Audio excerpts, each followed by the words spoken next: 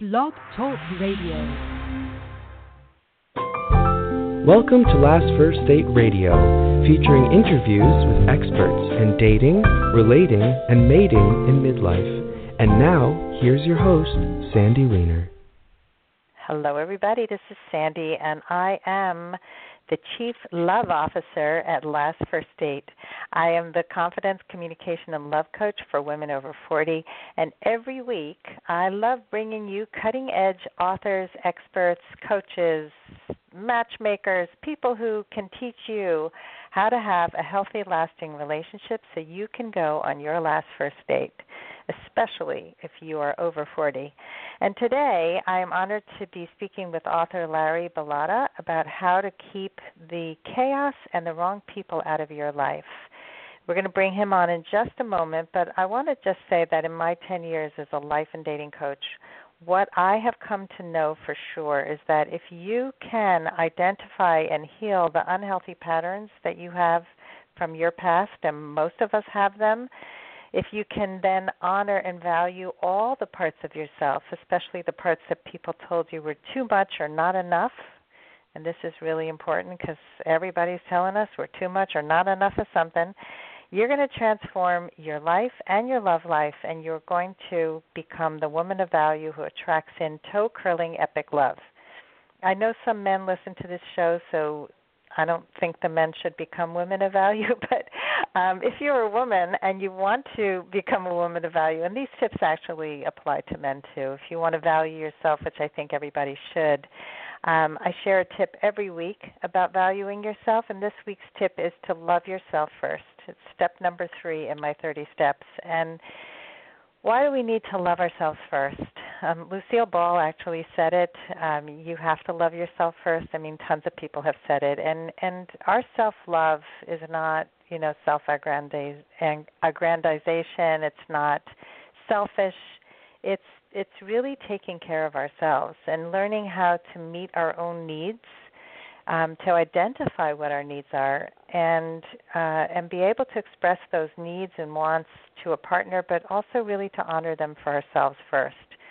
So if you know you need a certain amount of sleep and you're consistently giving it up because you want to please somebody else, that's not loving yourself first.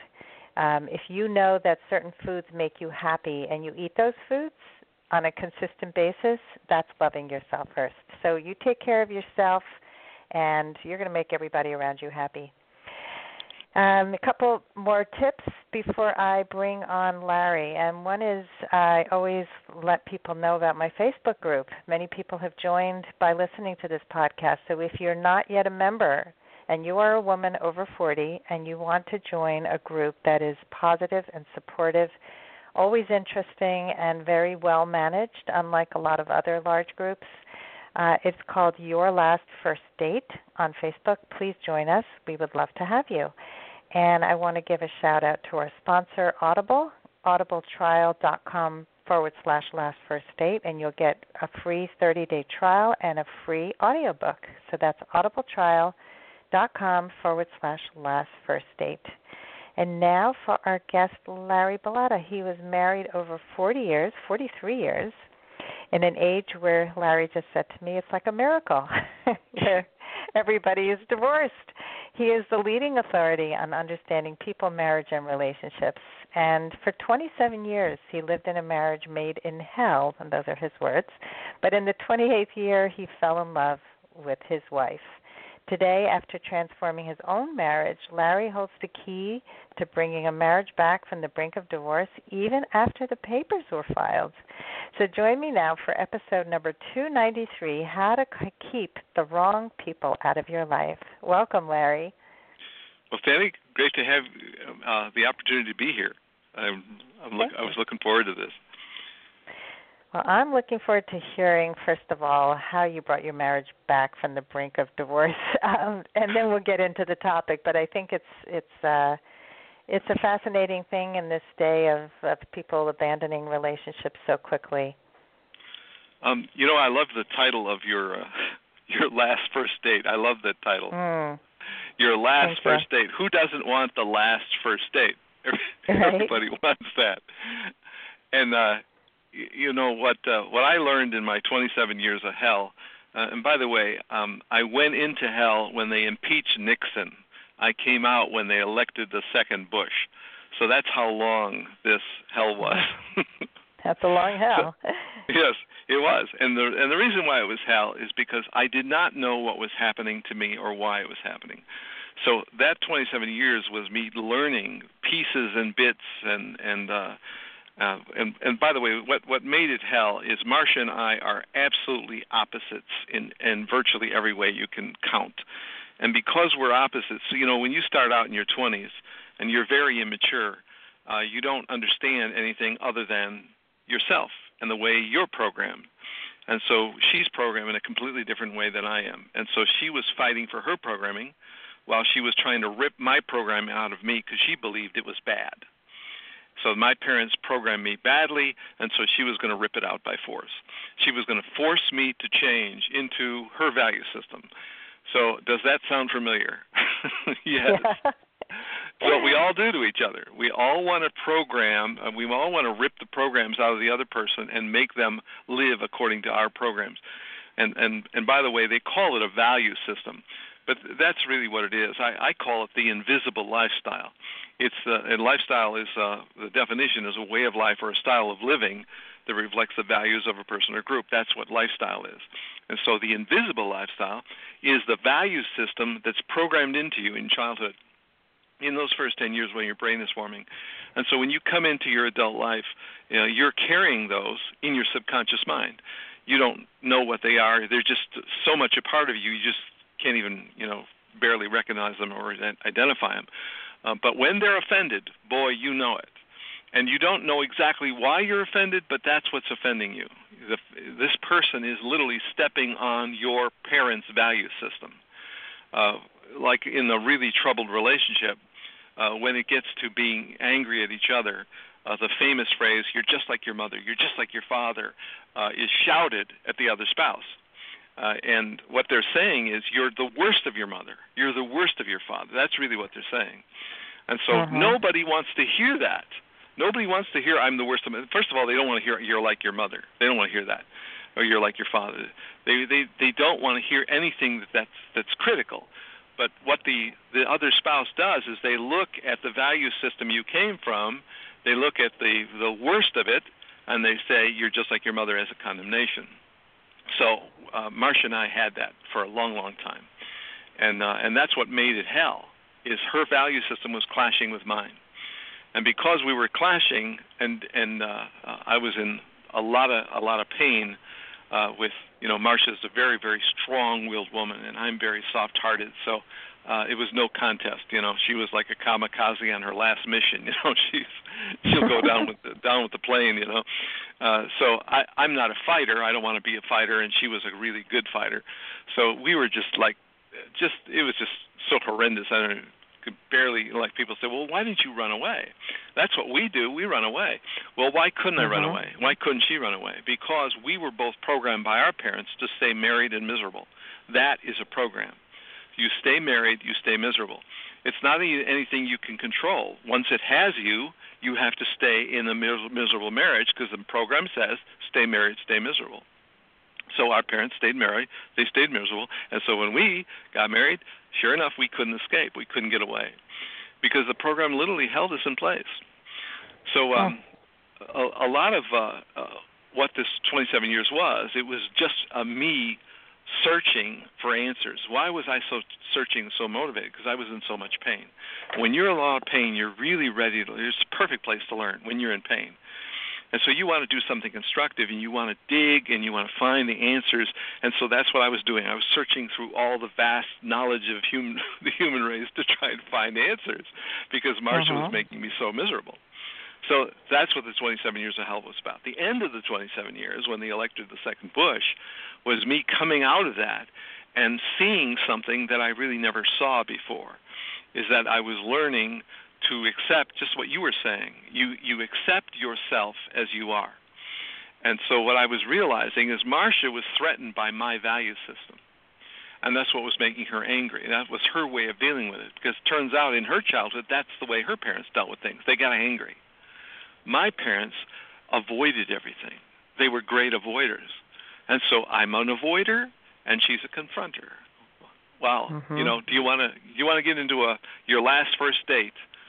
You want to find out if you're programmed to be a confronter or an avoider. Because typically avoiders attract confronters. Confronters attract avoiders. And when you're dating and you're under the oxytocin and the dopamine of the love drugs, that the National Geographic love issue of 1995, I think it was, the article explained how the chemicals literally blind you, so you can't ask hard questions like, how were you programmed in your childhood? Because when you marry somebody, when you get into an intimate relationship, you move in together. What comes out of that relationship in the day-to-day is the programming of your childhood. And if we think of a scale of 10 being the best emotional place to grow up and 0 being the worst, if you're raised anywhere between 5 and 0, you're literally carrying all of the pain of your first 10 years. It's what I call a chaos kid. So you're raised in a chaos of abandonment or abuse or neglect, and there's both physical and then there's mental or verbal. And so whatever you had in abandonment, abuse, or neglect, you're literally magnetized to the person who has matching childhood pain. And when you get near somebody who's carrying the same kind of you're magnetized to the same childhood pain, and you don't, obviously none of this is conscious, but you're attracted to that person. And when that pain matches, the chemistry turns on. Oxytocin, dopamine, endorphins, they turn on. And when that happens, boom, you're in love. You're attracted and you're in love. And when you're in love, all of the dark ugliness of your childhood disappears. It all goes away. And now you're governed by these love chemicals, which are perfectly temporary. And you're being drawn together, and you believe the grand lie. And this is what I call the grand lie, is if I feel this way now, I'll feel this way forever. That's the grand lie. Now, why is that the grand lie? Because it's an absolutely not true statement. If I feel this way now, if I'm governed by these love chemicals, I'm going to have these love chemicals all my life. No, you're not. Because what happens is after you get into a routine, the love chemicals start to fall apart. And when they fall apart, what they leave behind is your original programming. And the programming starts to come stronger and stronger. And I've seen this pattern. I've done over 1,600 one-hour interviews over a period of 6 years with people in troubled marriages. And I discovered a series of patterns. And one of those patterns is that when you are in the 35 to 45 world, in that range, the pain of your childhood gets so strong, it can literally take over your personality and turn you into a person who enters a midlife crisis. It's not midlife, it's midlife crisis. And what is the crisis exactly? It is the personality of the worst of your programmers coming in your intimate relationship and literally taking you over, knocking you out, putting you in a daze, and taking over your face, voice, muscles, and body. And when you're there, you're what I call program possessed. It could last 10 minutes, a half a day, a full day, and during that whole time, you're really not awake. And that's actually what destroys intimacy. Intimacy is I trust you and I enjoy you. And what program possession does is it comes and destroys I trust you and I enjoy you. And so if we have two people literally going between program possession, they're bouncing between program possessions. And if you look at it, if you're program possessed once a month, 12 times a year, and your spouse is program possessed 12 times a year, that's 24 times a year that your intimacy is being pounded and crushed. And I've done this in these interviews. I've asked, where are you now? And I trust you and I enjoy you. And their scores, typically on a 10 to 0 scale, is their 4, 3, 0. That really low score. They have no trust. They have no intimacy. It's gone. Where'd it go? Well, it was killed by program possession. And the thing about program possession, it's the thief that you cannot see. You can't find program possession. It literally strikes from your subconscious mind, takes you over in a very short period of time. It just destroys intimacy. And it's not you. It's really not you at all. It's you being possessed by what happened to you in childhood. And it's an astounding phenomenon, program possession. People hate talking about it. It's very, very unpopular. Nobody wants to repeat program possession. They're like, gosh, I have free will. I can choose. Not when you're program possessed, you can't choose. And I've seen it over and over again. People who are in a lot of pain, they have to realize, wow, I really was program possessed. So if we get to the subject of the last first date, right, and I lay that out there as the background to the last first date. Yeah, I mean, this is all, it's all fascinating. I think a lot of people are not awake. A lot of people have no concept as to how their upbringing affected their choices. Even many people go out looking for the opposite of their parents. Yes. I did that. Yes. I thought, well, so what happens is, so like in my case, I thought I needed the opposite of my father. I thought I had it all figured out. Didn't work for my mother, so this is what I need.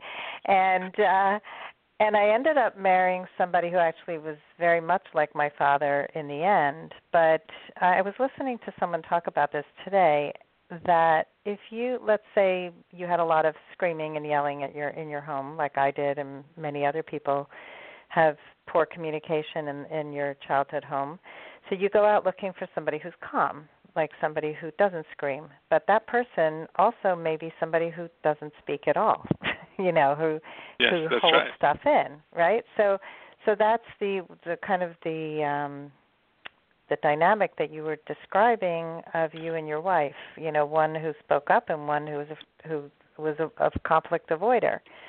You're talking about you went consciously looking for somebody opposite of. Can we talk about an interview question when you're on a first date or second date? Sure. Here's an interview question. When you consider all of your life successes, how much do you credit to your mom and dad? That's a great first, second date interview question. I like that. And here's how to interpret it. So let's say the question again. When you consider all of your life successes, how much do you credit to your mom and dad? Now, when you ask the question and end up on the word dad, you want to count to 3 seconds, as in 1 1,000, 2 1,000, 3 1,000. And why you're counting for 3 seconds is because it's very important how long it takes that person to answer the question. Because if you get to 3 seconds and you still don't have an answer, that's a bad sign. And every second that goes beyond 3 seconds, the signs get worse. And the reason it does is because when you ask that powerful question, that person is saying, ooh, I didn't have a very good mom and dad.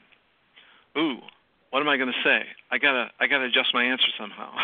See, that's what's doing. What's happening is that person is literally covering for what happened because they don't want to look bad on their first date. So they have to tell a story and they have to adjust the story. And when you go beyond 3 seconds, that's a bad sign because that person is altering the story and they don't know what else to do.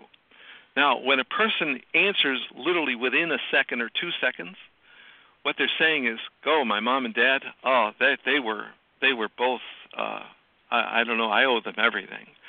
See, that answer needs to come out really fast, because when it comes really fast, it's real. When it takes longer than 3 seconds, it's not real. It's now the published brochure story. It's not a real story. And so now it's not that the person's lying. That person just doesn't know what to do with this powerful question. Right. And so when you count the 3 seconds and they've got longer than 3 seconds that they answer, anything they say afterwards is probably a distortion. And I don't want to say it's a lie. I just want to say it's a distortion of what's true.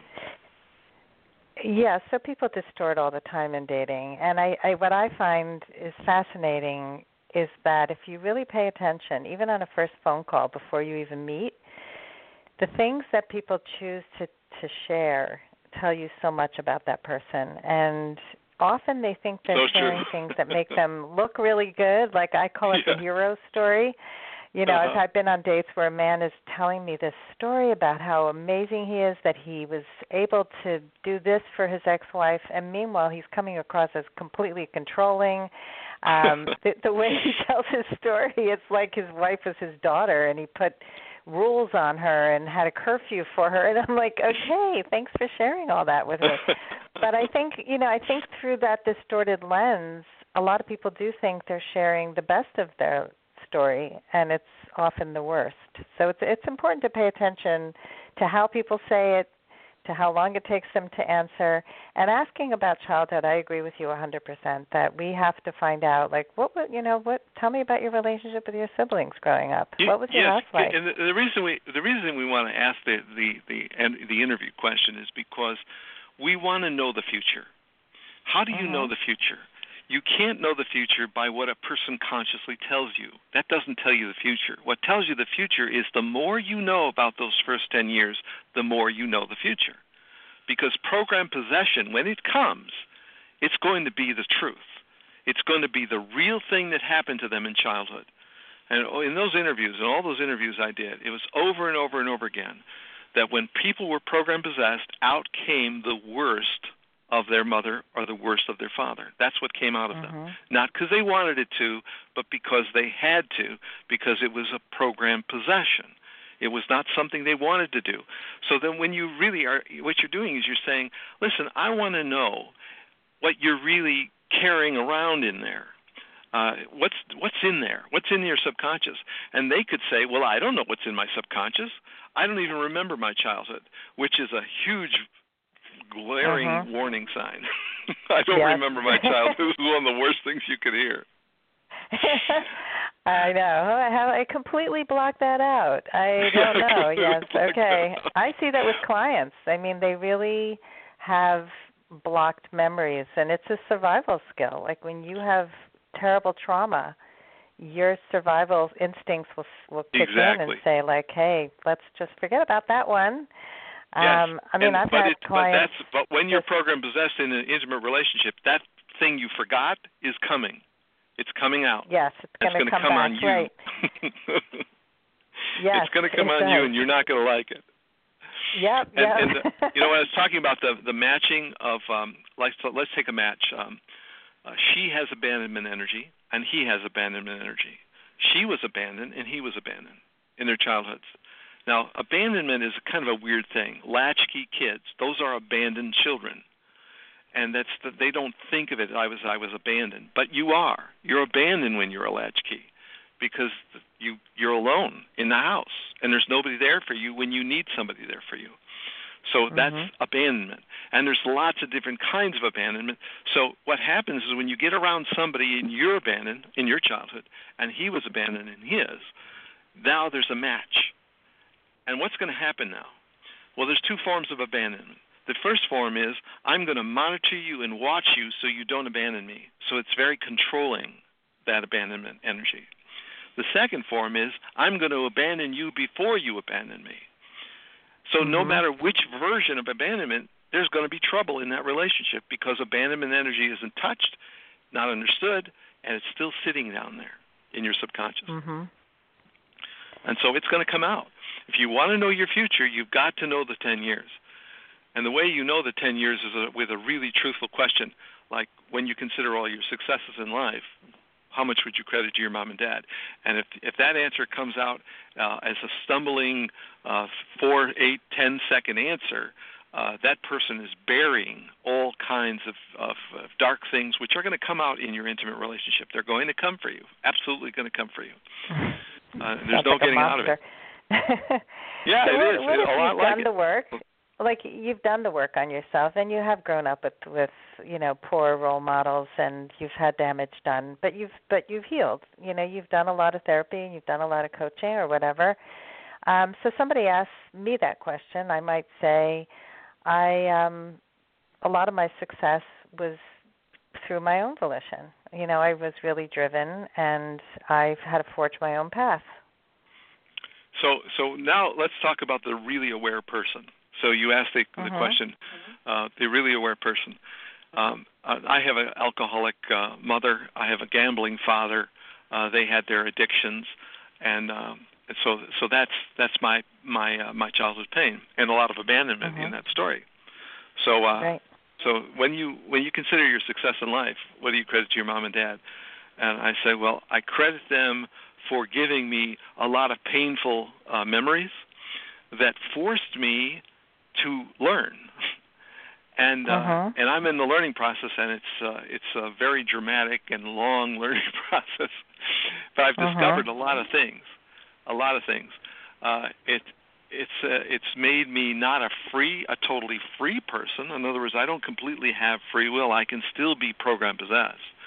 But what I believe is I'm wake-upable. So if you tell me you're being program possessed, that will literally catch my attention, and I will wake up from the nightmare. And I will go back to being who I really am. So well, if I went on a date with somebody, if I was aware, I could. Right. If somebody said to me, "I'm wake-upable," that would be a really positive thing. I think too many people are. This is who I am. This is how I'm always going to be, and and so it's just like, okay, thanks for that information, and bye-bye. So Sandy, you think about you. When you think about your way of life, your sensitivities are very, very high. I mean, you're doing the show. Your awareness is very high. Your sensitivities are very high. Right. You'd have to have a really awake, aware person before you would not have all kinds of red buzzers going off. Right. He'd have to have insomnia of some sort. Yeah. Yes. He hasn't slept in 5 years. He's totally awake. No, it's true. I have pretty high bar because I am so completely attuned, and I also really, can connect with people on a human-to-human level and recognize when somebody is a wake-upable because it's not. I mean, I still have work to do. We all have work to do, and if we're not continuing to grow, basically, we're dead. So, yes, I think it's important to always be on a path, and but. In our last few minutes, I want to focus a little bit on the healing part because you went from that midlife crisis and 27 years of hell to waking up and healing. So what was your process, if you can share that with us so that listeners can begin their own healing and waking up? I believe, this is my take on it, the thing that the world calls the little voice inside your head, the psychology community calls ego, whatever the name is, it's a very destructive force in humanity. And that force by the way, I gave it a name and a face. I call it Freddy from Nightmare on Elm Street. And so the reason I did is because when you have a name and a face to the enemy, you now can separate yourself from the enemy. And so if you know that there is a Freddy in you, and you are not Freddy, and Freddy is not you, and you start to separate, well, that's my Freddy talking. Now I have a name and a face to the enemy. Now I know that it's not me. I am not Freddy. Freddy is not me. This separation is a really powerful first step to start to see that I'm good and Freddy is not.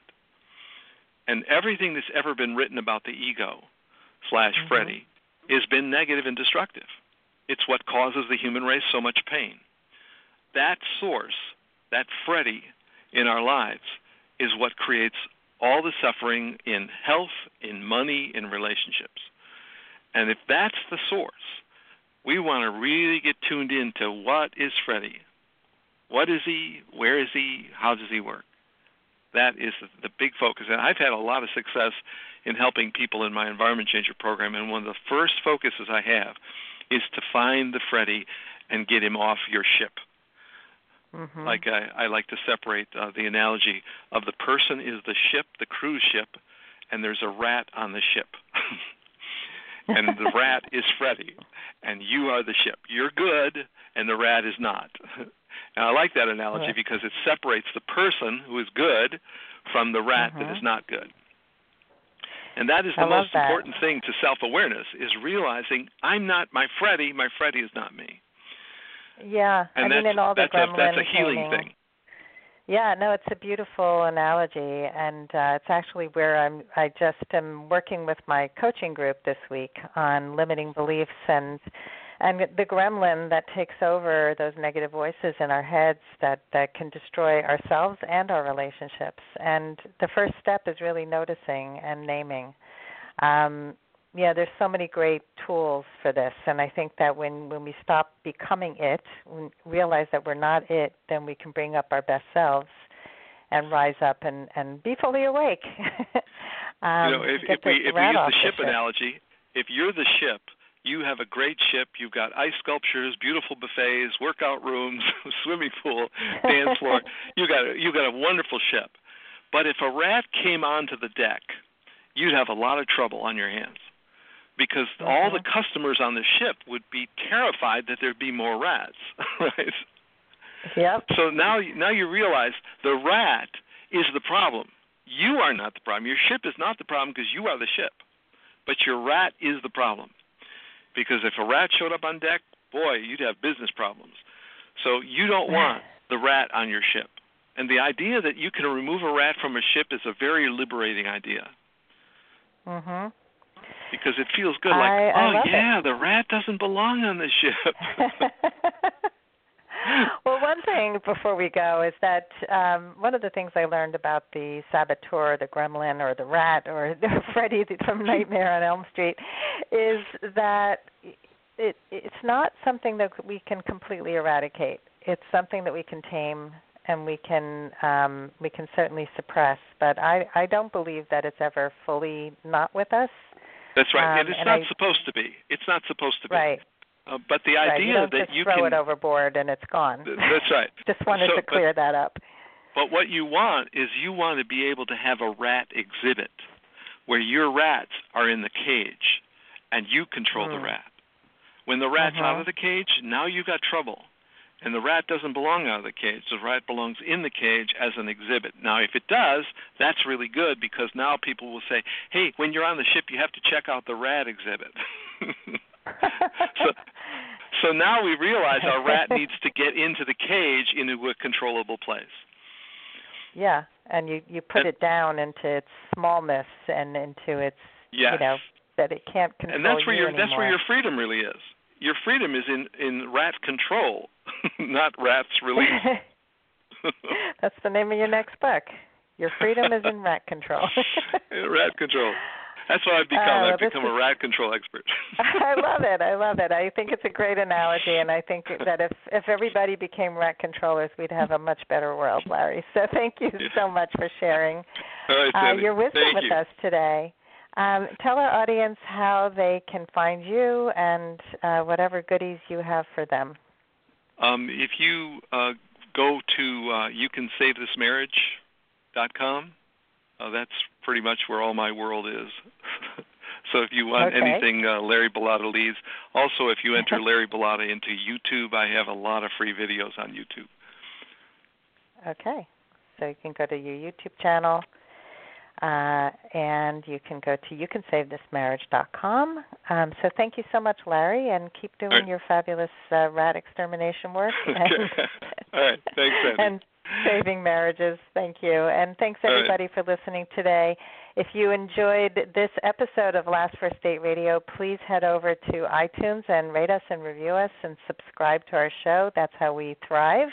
And I hope everybody goes on their last first date very soon. Have a great day.